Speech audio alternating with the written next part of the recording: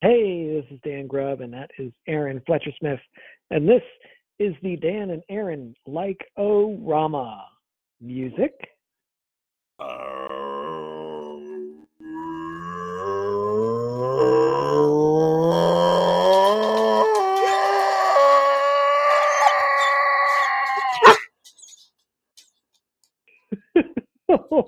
wow. All right, that's I gotta put that on 78.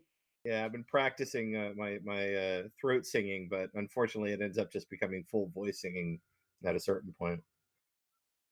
Wow, that was something. Yeah. Whew.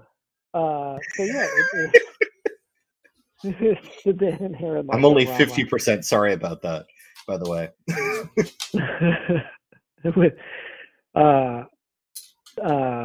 Wow. So yeah, we are taking a break from the terrible things happening worldwide.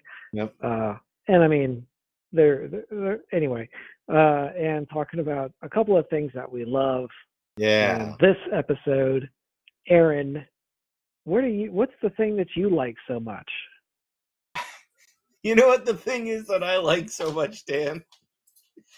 You know what I find absolutely riveting, and it's one of the few things that got me excited about going into work every day for many years. What's that?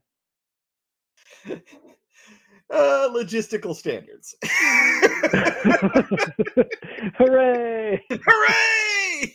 And more particularly, military. Do you hear that? Military standards. Do you hear the sound of everyone hitting stop on their phones? Papa, can you hear me? Giving up on this podcast.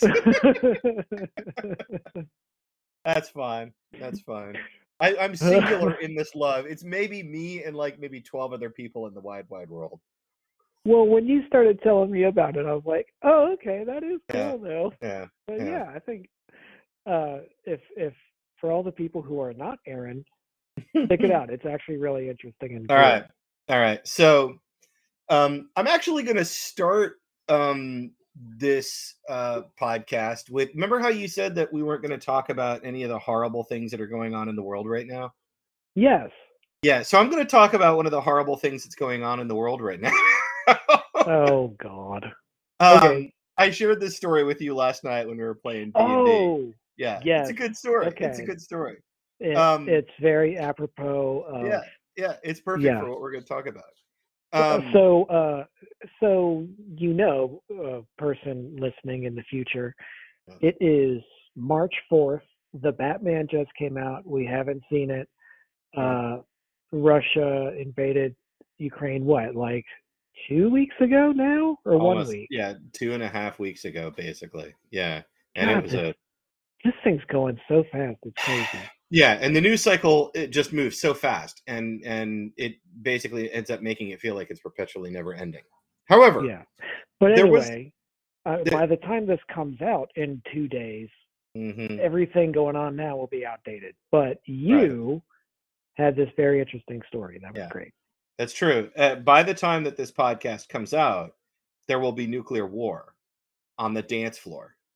Nuclear war on the dance floor. Anyway, sorry. That guy always reminds me of, especially on that song. Yeah. It reminds me of in Weird Al's wonderful movie UHF. Yeah. There's a really short song where the Stooges song "I Want to Be Your Dog." They did a thing. Let me be your hog. Do do do do do do. Let me be your hog now. Oh baby, baby, baby, baby. Wait, the Stooges as in Iggy Pop and the Stooges? Yeah. Oh my God. But then Weird Al he did his parody of it, Let Me Be Your Hog. And he's like, oh baby, baby, baby, baby, baby. There's a little 8-second clip in the movie, but it's really funny.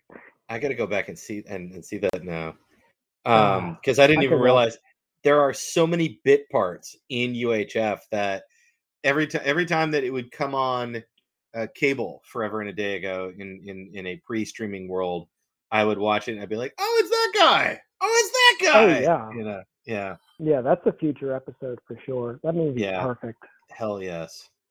But so you had the story.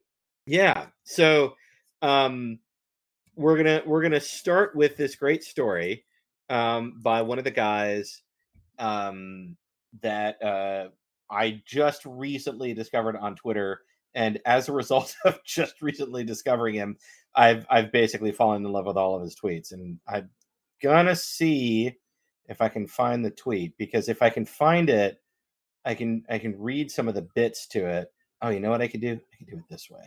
Let me do this, because I there it is. There it is. Okay, it's fascinating. Okay, so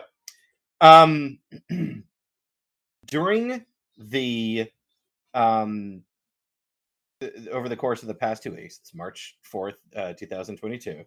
Over the course of the past few weeks, during the Russian invasion of Ukraine, one of the things that happened was that a series of heavy trucks, including missile trucks, they tried to drive them into Ukraine. Well, these missile trucks basically kind of stopped, and people started to get pictures of the trucks. And this dude, if you want to follow him, his Twitter handle is at Trent, Trent, Telenko, Telenko. He's an ex-Army logistician, so like right up my alley. But he started looking at and then proceeded to start to analyze some of these pictures of these trucks. And the conclusion that he came to was basically, wait a minute, I recognize the issue that's going on with some of the tires on these trucks. He was very specifically calling attention to the giant tires, because the tires on these giant missile platform trucks are about the height of like you and I, right? They're about 5 foot and change. The thing that he was pointing out was, look at the way that the tires have blown on these trucks, and look at the way that the tires have worn themselves into the mud. This indicates that all of the standard logistics on these NATO base plate trucks has been completely forgotten and abandoned.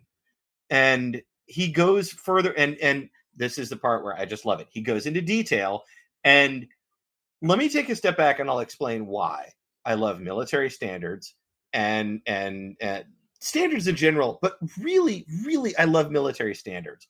For me, it's like a perverse power trip, in that it's one of the few times that a person at a middle like pay grade or a like standard grunt can stand up to somebody that has 4 stars on their chest and go, I told you, and I put it in documentation that you signed off on. And not only are you wrong, but you now have to admit to the fact that you were right once and have now chosen to be wrong. It is one of the most perversely satisfying things in my job, and I absolutely love it. And you were right at one point and have chosen to be wrong. Yes. Yeah. That is fun. That feels good in the mouth. Oh, it's perversely satisfying. Yeah, and so letting that roll around on my tongue. There was a point where you chose to be right, and you signed your name to the document saying that you understood what it meant to be right, and you have now chosen to be wrong, contradicting what you signed your name to. So yeah, dude goes into like a lengthy series of, I mean, it's not just a single Twitter post, it's a thread. And he's got pictures of like the drivetrain and pictures of like pressure imbalances on these NATO tires and stuff like that. And it's all of the stuff that I love, right? And all of it boils down to kind of a single core thing, which is standards, and particularly military standards, are put in place for a reason. and it is to keep these pieces of equipment that are going to be sent to harsh environments working for years and years and years on end, provided that certain little things are done at certain little intervals in time in order to give them proper care and maintenance, right? Right. Every piece of military equipment out there, if you boil them down to their core, is either a car or a computer. And so, Yeah. right, a tank is ostensibly still a car, right? A giant Right. missile truck is ostensibly still a car, okay? A complex NORAD DEFCON anti-missile defense system is essentially still a computer. A rack of servers in the NSA that is responsible for the certificates that go out to everybody is still a computer. So all of the standards fall into one of two generalized categories. It is either a car or a computer. And then there's a specialized third set of categories for ships and afloat platforms. And water is where everything gets really weird. But Now, if Kevin Costner had put that on the Waterworld poster, I think it would have been more of a success. In a world where all military equipment essentially boils down to being cars or computers, ships is where it gets really weird. Kevin Costner stars. Yeah. Waterworld, or water is where things get weird. Coming this summer. So yeah, so all of the military standards are basically written to instruct Joe Army, or Fred Sailor, as I like to refer to them as, the end user, the standard grunt. They are written to instruct this 18-year-old fresh out of high school on how to do proper care and maintenance on their equipment, right? I guess the third category, but the third category I always forget about, is also a gun, right? But I've just never worked in the shooting side of military equipment, so that's why that I always forget that. But it's a gun, a car, or a computer. Okay. All of these have very the shooting standard... side. Right. They I like in the that. armed forces they call it the tip of the spear. No, I think they call it the shooty one. I like that. We'll call it the shooty side. Yeah, you want to stay away from the shooty side. That's where things get a little spicy over there. But yeah, so in the case of the computers, a lot of it boils down to updating your certificates, making sure that you don't get locked out, making sure that the passwords remain concurrent. There's password expiration windows that occur and transpire.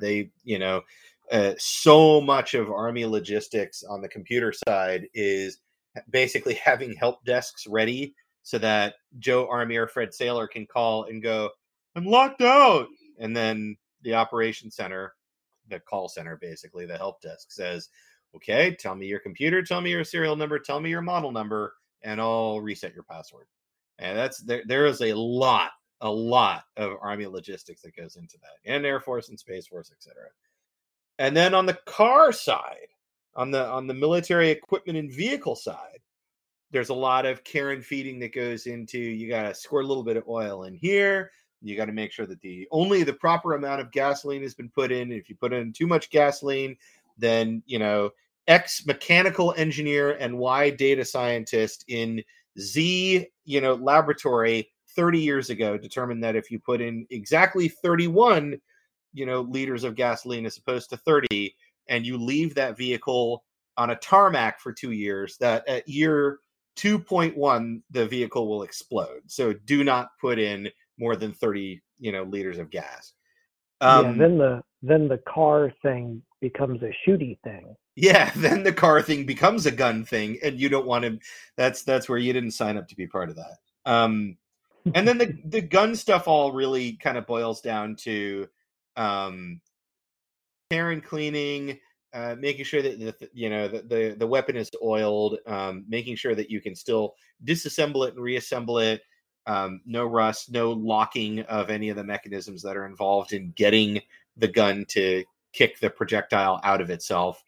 But really the ones that I love, and the reason that I love them, are any of the ones that are tied to mobile vehicular platforms or computer platforms, because all of the military always is concerned with the tip of the spear.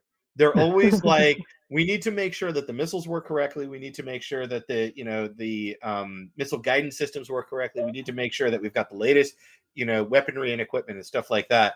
And then they kind of forget about the computers in the cars.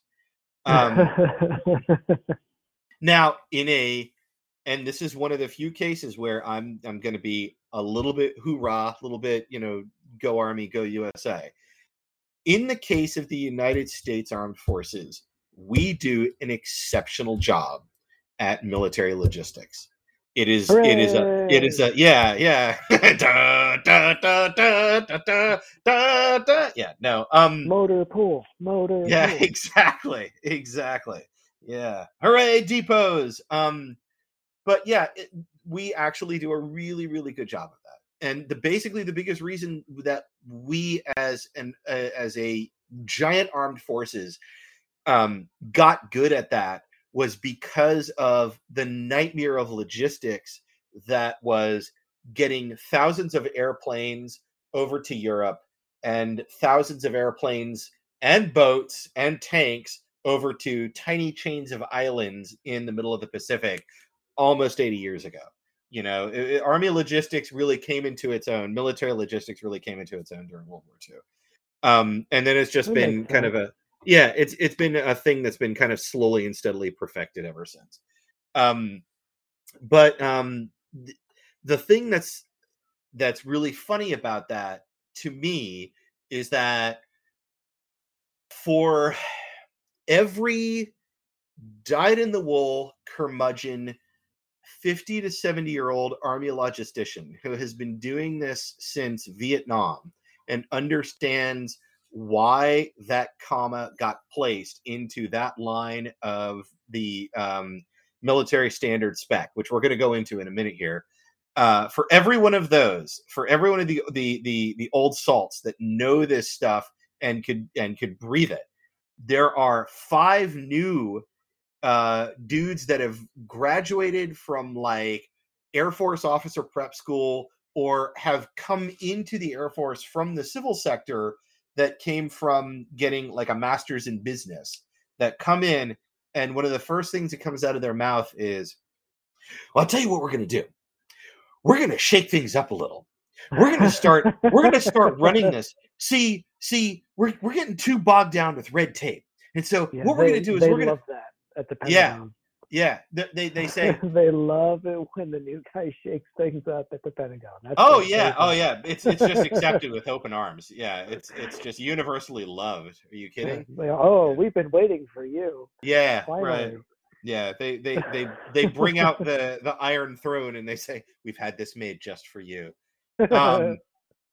Yeah, and so FNG manager or business lead or someone who has received this promotion through no fault of their own ends up they'll get business practices basically in the back of their head, and they'll get excited about the idea of applying business practices to the process of doing military stuff, Army, Navy, Space Force, Air Force, what have you. And they'll run it like fast and loose right into a metaphorical wall. And that wall is often the moment that they get to a point where they've asked X, Y, and Z person to take so-and-so car or computer, whatever version of it you want to think about, to so-and-so location, and the supply chain has broken down. At which point, the Army logistician or the Air Force logistician or the Space Force logistician, whatever, gets on the phone and says, not only do I know that you are wrong,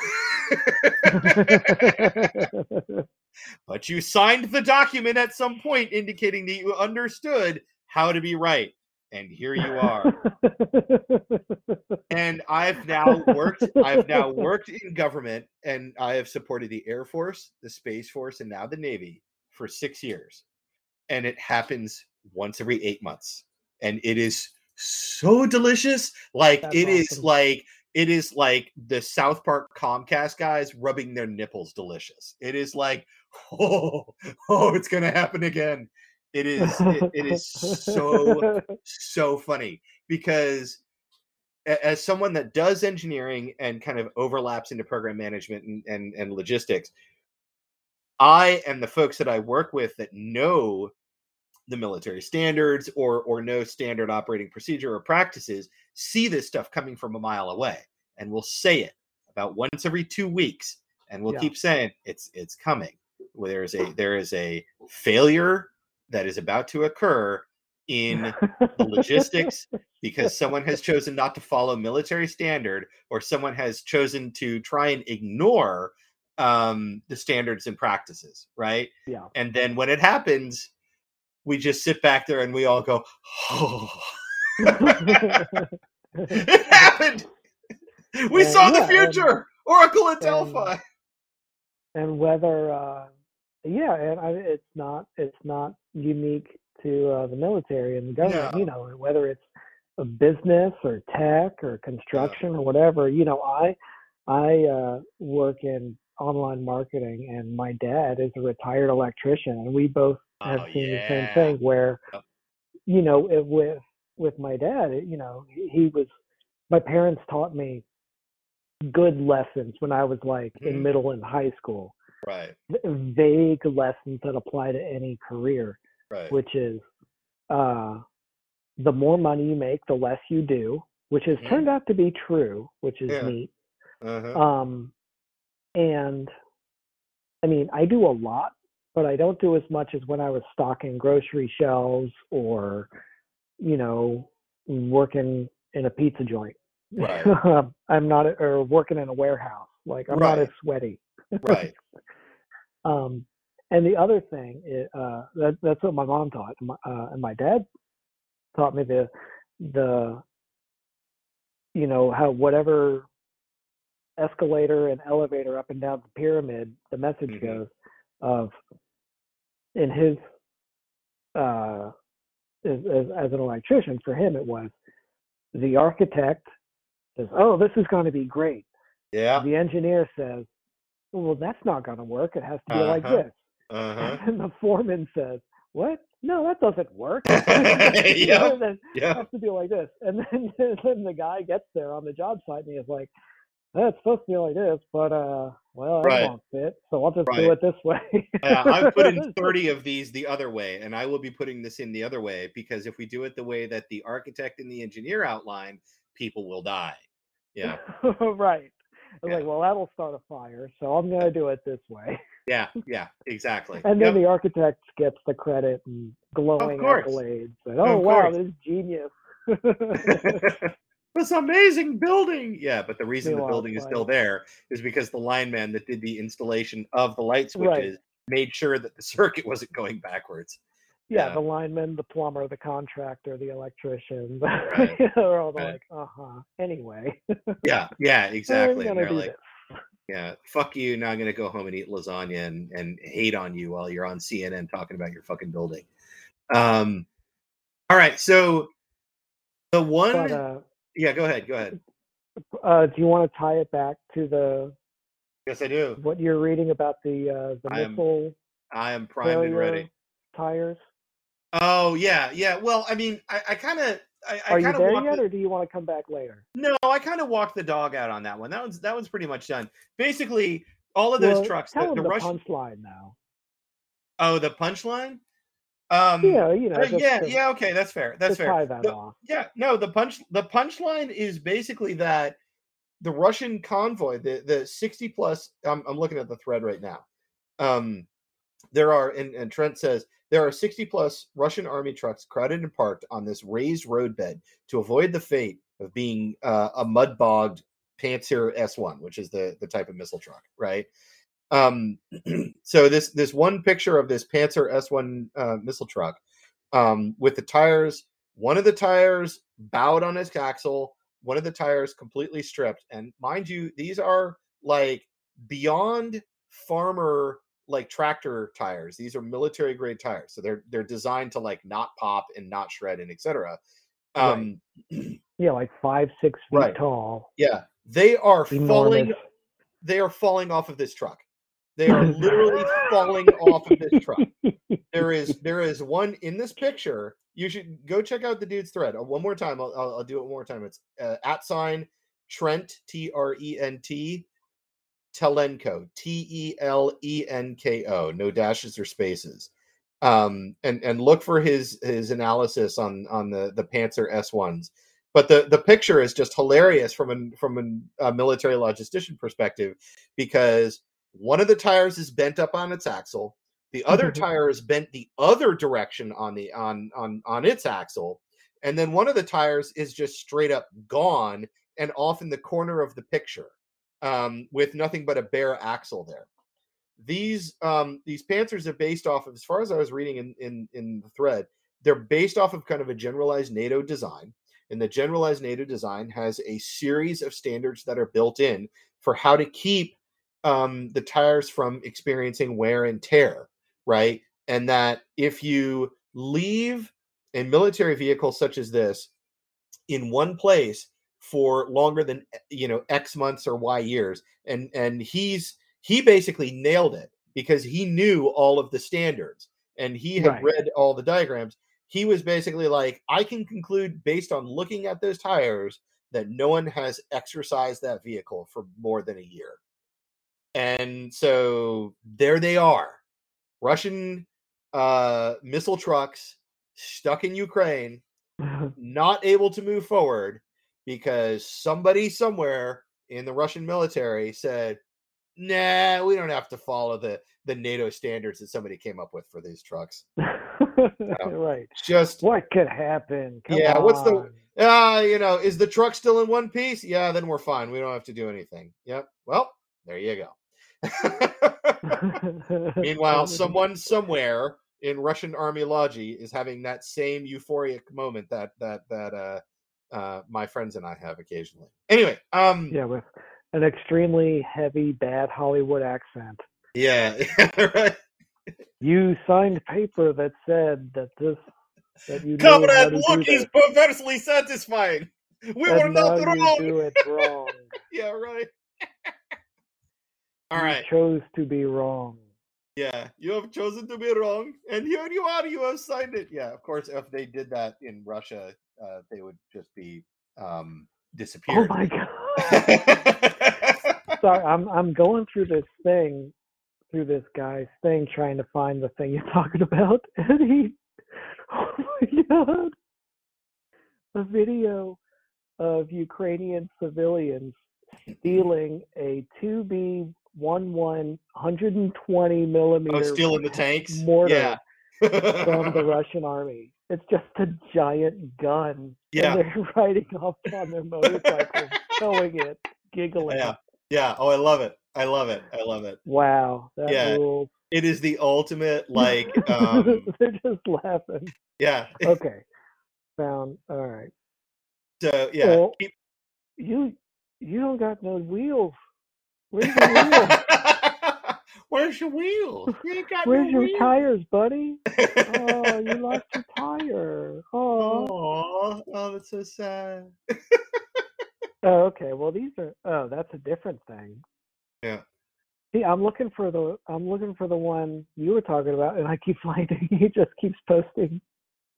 Yeah, keep scrolling down. It was a handful of days ago.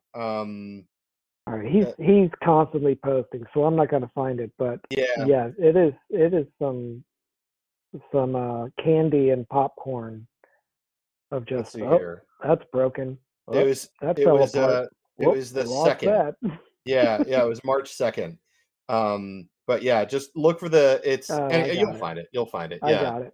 Yeah, it's the one he starts with. This is a thread that will explain the implied poor Russian army truck maintenance practices based on this photo of a Panzer S1 wheeled gun missile system's right rear pair of tires. Yeah. God, it's so good. Now. Oh, it's so good. Yeah. Dumb. Now you too can revel in that moment of logistical euphoria along with me. And I love the guy at the back who's like looking in. He's like, Yeah. try it now. Yeah. Oh, I know. I know. My favorite thing in all of these pictures has got to be the pictures of the Russian soldiers standing aside near their vehicles with this face of just like, man, like that face you make when you realize that you fucked up so bad that there's no way you're saving yourself from this. Like you're gonna That is have to so call this funny. in, and you're hating yourself for it. Just that, like, oh Wow. man, yeah. Yeah.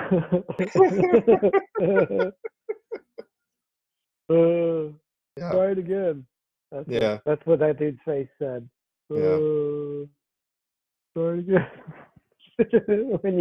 when you don't know how to fix it and you're stuck in the middle of nowhere. Yeah. So I just fantastic. I giggled my little took us off at that. So let's talk about again jingoism, go army, woo, yay America. Let's talk about an armed forces that gets it right, which is our armed forces. Yeah. The least American glamorous part, the part Yeah. that will never make it onto a poster. Yeah. You'll never see it in a recruiting office. Which is quite honestly the reason that I love it, because it's invisible and silent, but it keeps us from having moments like the one in that Twitter thread. Let's talk It never about occurred to me that you and I do similar things on completely opposite corners of the world. Yeah. Because I do QA for online marketing, and you do QA for shooty things. Yes. Well, yeah. Essentially shooty things. It's shooty computer trucks. Yeah, it's one link away from the shooty computer trucks. Yeah, exactly. The standard, and if you Google it, you'll find it. The standard, the one that nearly all American Armed Forces is tested to, is MIL-STD -810-810G. And I know that my armed forces buddies are listening out there, and they're all going, oh, as soon as they hear that, in exhaustion, because it gets referenced all the time. It establishes the fundamental template for all environmental qualification testing and what standards any sort of system, any and all systems that get tested before they come out of the other side of the test and evaluation process must go through.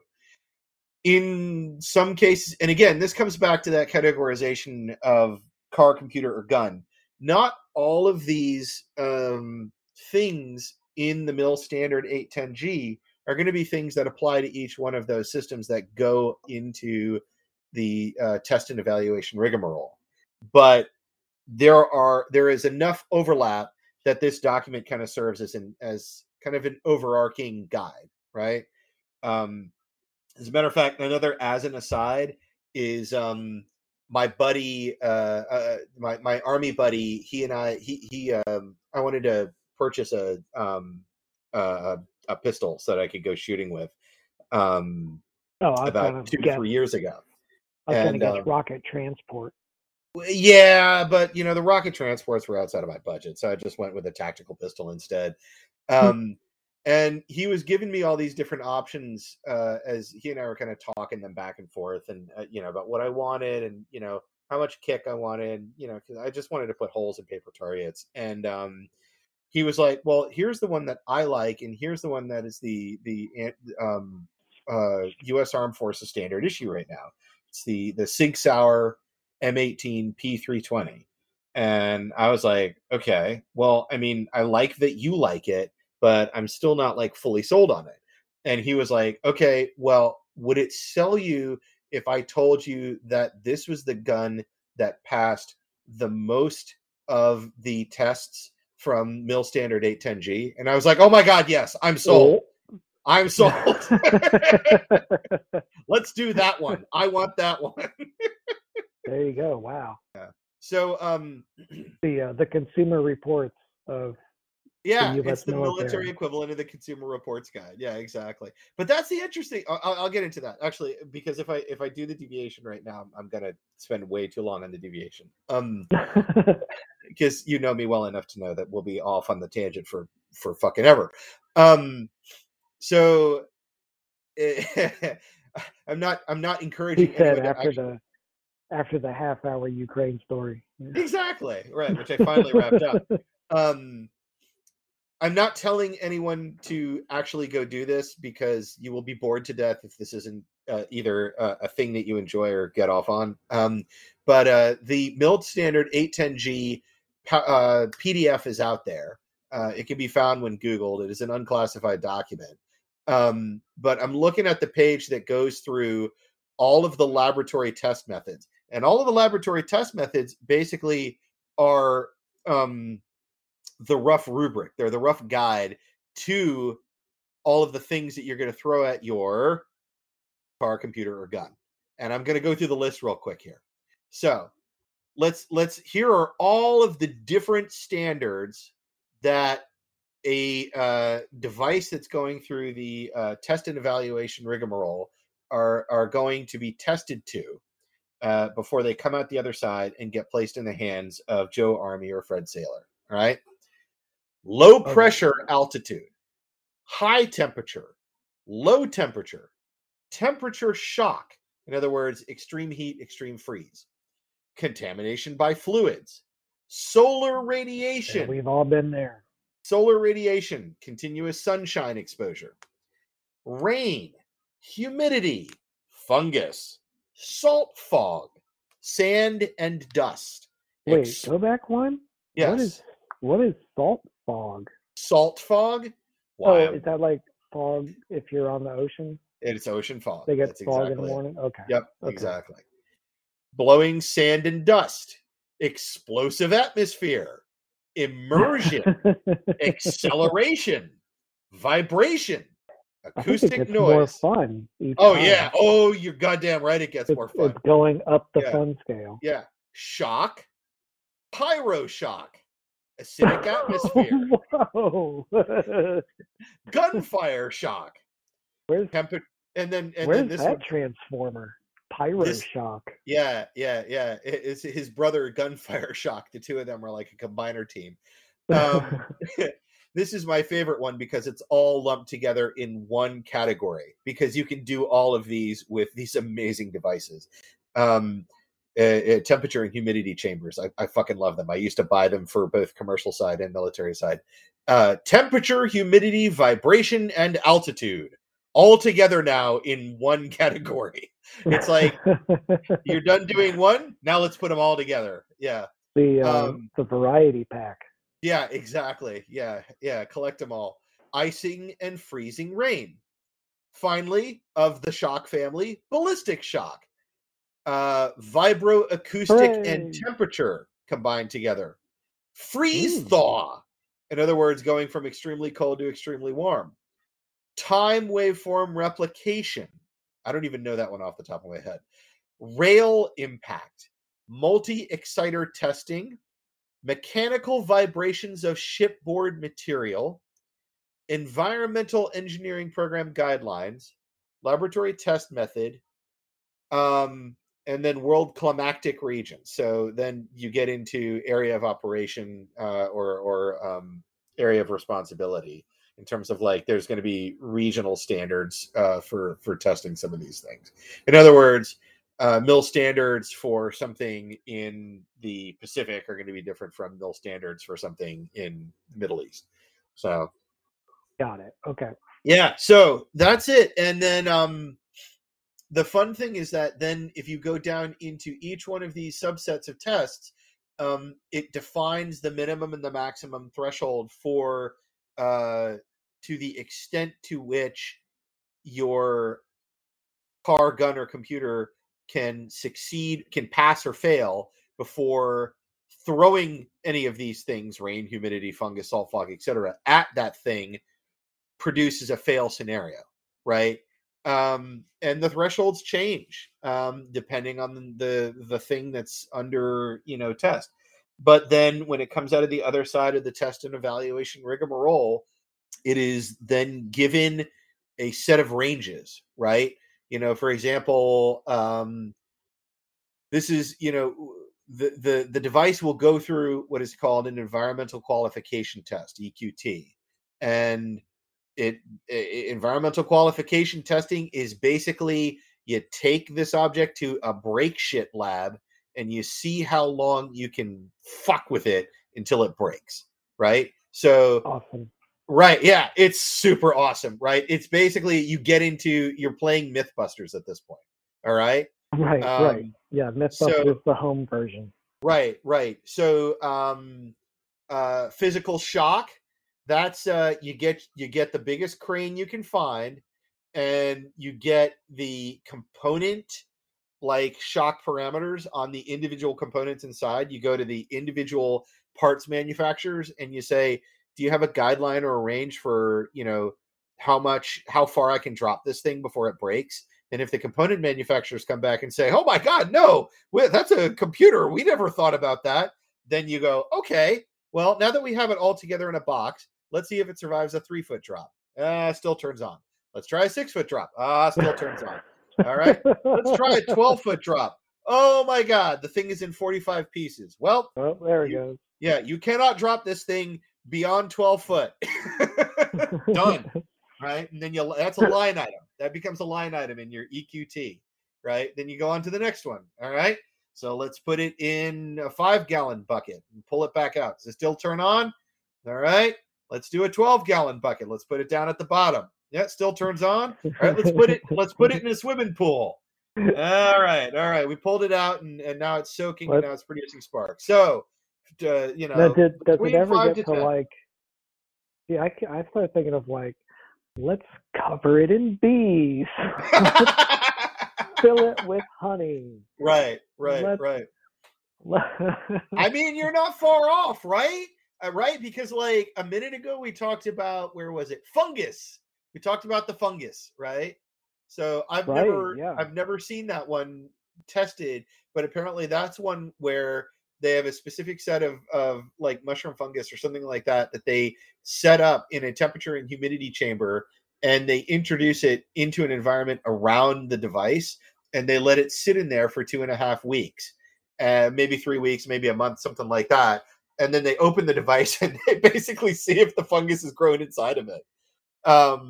It's great. Yeah, it's fucking cool as hell. And this I'm telling you, and you've heard me say this a handful of times before. This is the job I want when I retire, because it's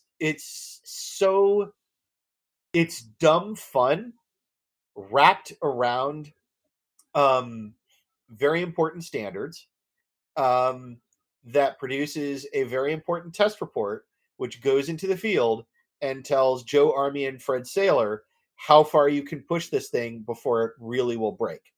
And you know this because you, the guy or girl who runs the test lab, really did push it to the point where it broke. Right. And then you wrote down the point at which it did not break. Right. So I broke it 46 ways, and here they are. Right. Yeah. You can operate this thing from line item 1 through 45. That is your parameters, right? If you do 46, it will break, right? And then that goes into the report. That goes into the document, right? And it's all done based off of mill standard 810G. Then from there, it gets baked into the environmental qualification test results. The EQT test results then become part of a set of standards. They become requirements further on down the line, and then they become baked into program requirements when these various programs for the car, gun, or computer roll up the chain, right? And that's if you tie the big loop all the way in a circle, that's where you get to someone somewhere did the EQT, they finished the EQT, they published the EQT, they then scooped the guts of the test results out of the EQT, and they dumped them into the requirements document for this car gunner computer. They then passed the requirements document on to some program manager somewhere and said, this is the requirements, or this is the requirements document for how this device will operate safely and correctly. Buried inside of it are the EQT results. We have made them easy to read so that you don't have to, look at each individual line item. You can just say, aha, operates between temperatures A and B, operates in solar exposure up to, 5 days, operates in up to 5 gallons of water, but not 6, et cetera, et cetera, et cetera. We've made it really simple so that, when Joe Army or Fred Saylor get this, they can spot check it and they can go, okay, all right, can't do it in 5. Got it. Right. And then years down the road, you see where I'm going with this. Yeah. Someone somewhere at the Pentagon or the Air Force or the Space Force or the Navy or what have you puts their hands on their hips and they go, well, I'm terribly disappointed about the fact that this piece of equipment that we put out there in the field has failed, and I cannot wrap my head around the fact that it failed, and I'm just completely confused, and it's very frustrating. And the armed forces were counting on us in this scenario, and it absolutely must be our fault. And the Army and the Air Force and the Navy logisticians pull out that document, and they point at it and they go, "I told you, bro." I freaking told you, bro. They give a little salute and say, "You pinhead." Yeah, exactly. And that's it. That's why I love this, because it starts really fun.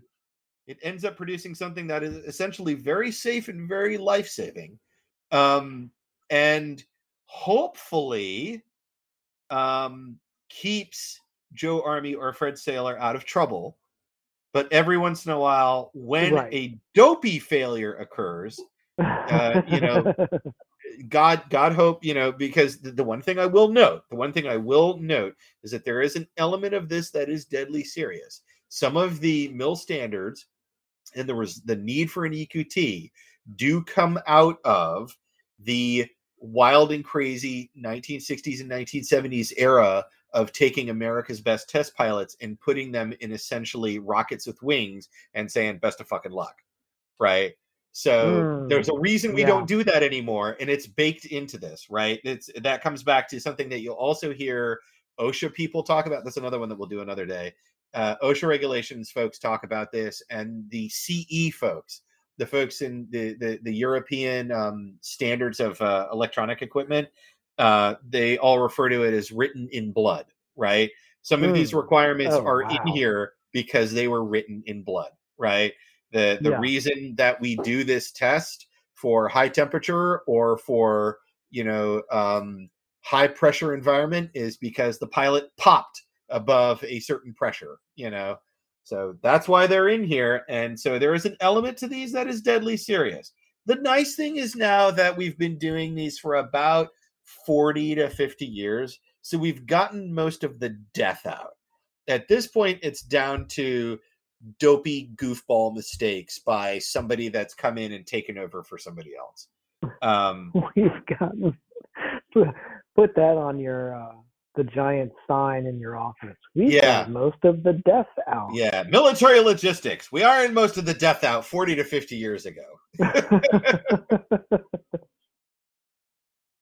Actually, you know what? You got me on Pratchett recently. That feels like something very Pratchett. I could hear that coming out of one of the voices of one of the Night's Watch, the Watchmen guys. We got most of the death out about 4 to 5 years ago. No one's died in one of our experience for weeks. Yeah, right. We wrote a whole document about it. Yeah. Yeah, maybe one of the old the academic wizards. Yeah, exactly.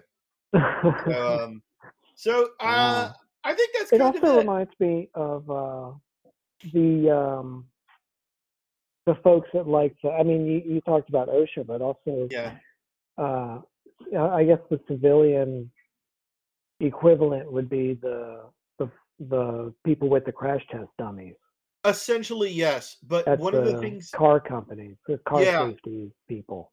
one of the things that's frightening, damning, sends a shiver down your spine. Any variation of those, is that there is not really an American standardized regulatory commission um, through which consumer electronics or vehicles have to go. It is really more of a, you choose a private lab or you choose a private organization to which you want to demonstrate certain standards, and then you go and you get that kind of certificate that Oh, says, right. but it is unlike in Europe, across Europe, the Like CE. health and safety Yeah, office. exactly. Yeah, Right. yeah. Right. The CE marking that you'll sometimes see on the back of some electronic equipment is it is it's not, I'm not finding the acronym for it, but I think I think it's like the European Consumer Electronics Board or something like that. It basically is a European standard that any device that has been manufactured, any electronic device that has been manufactured and distributed in Europe is not going to kill you, or that it meets a certain number of health, safety, and environmental regulation protection standards, somewhat similar to the MIL standard, somewhat similar to the OSHA standard. The thing that's interesting though is that in Europe, it's unified. You have to have the CE marking on the back of your electronics, whereas in the United States, it's kind of your mileage may vary. There is underwriters laboratories, right? Like making sure that a thing meets UL standards, or making sure that something meets certain American consumer electronics standards. But it's a little bit more, your mileage may vary. And that's because of the not like wholly unregulated market in the United States, but more because of the American market expectation that your product will have been tested before it arrives in a human's hands, so that you don't Right. kill the human, so that you don't get sued, because that's something that we really Yeah. love over here. Yeah. The more yeah, it's more Yeah. about how this could cost us a lot of money if Right. we kill all the consumers. Right. No one will buy it. Yeah, exactly. It's less about protecting the consumer and more about protecting the company making the product from a lawsuit. Yeah. On Which, another day. means to an end. Yeah. It's Yeah. getting tested, so Yeah, okay. it's another variation of written in blood, essentially. We're gonna do another. I'll need another like whole podcast to talk about OSHA, because back when I worked at the airport, and then I was a lab manager for a few years at a commercial test lab.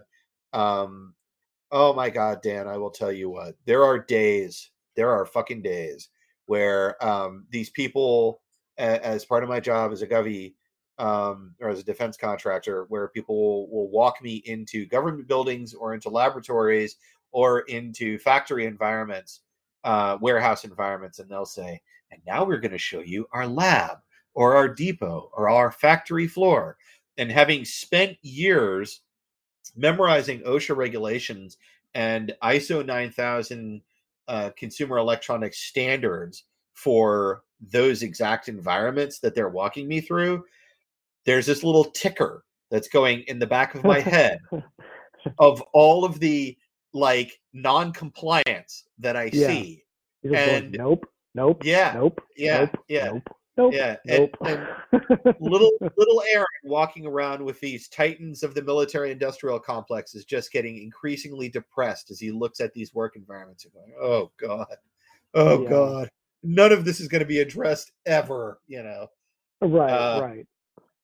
But yeah, Whether it's public or private, yeah, the number one dominant force is inertia.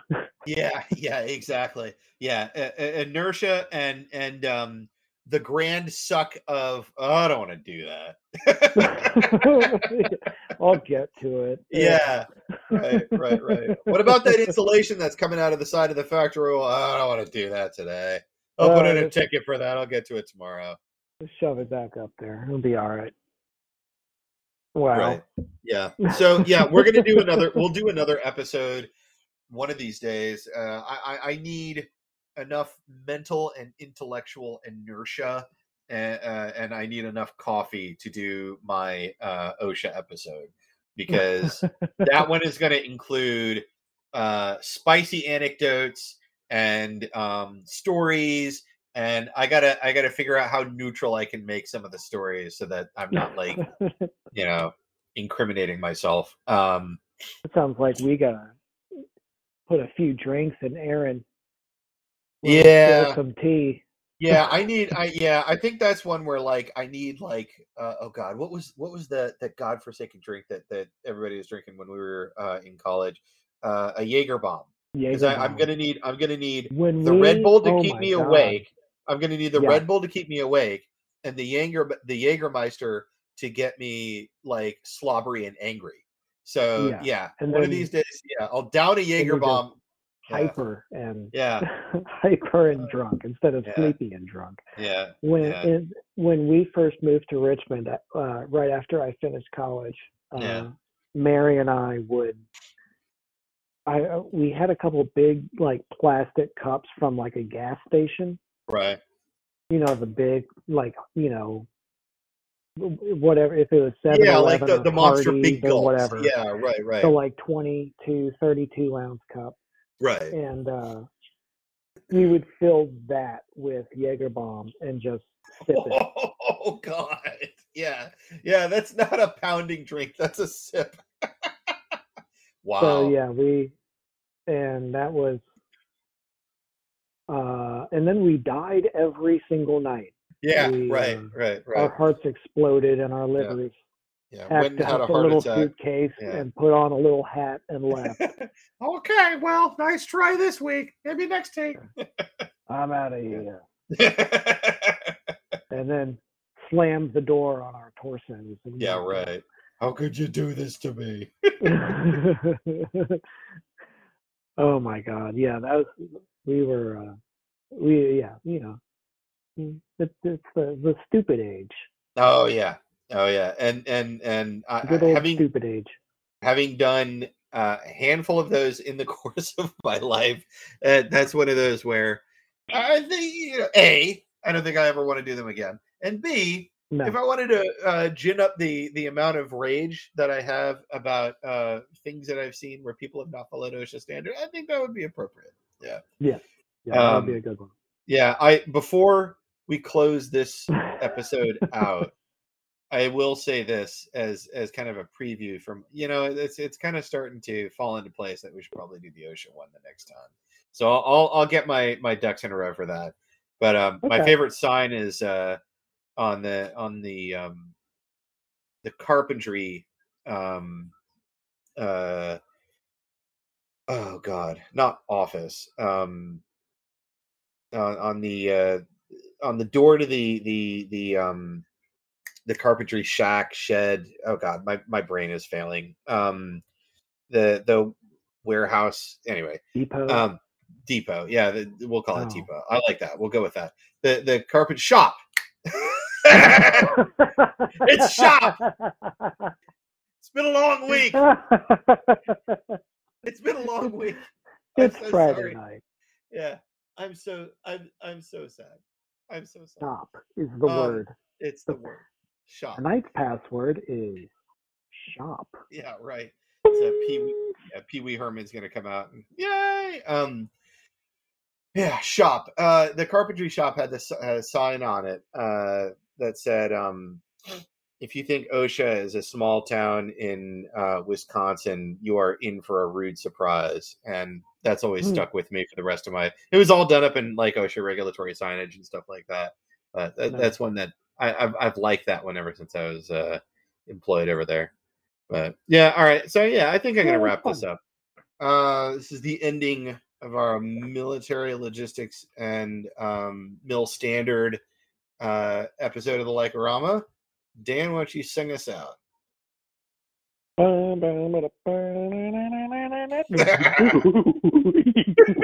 I like that.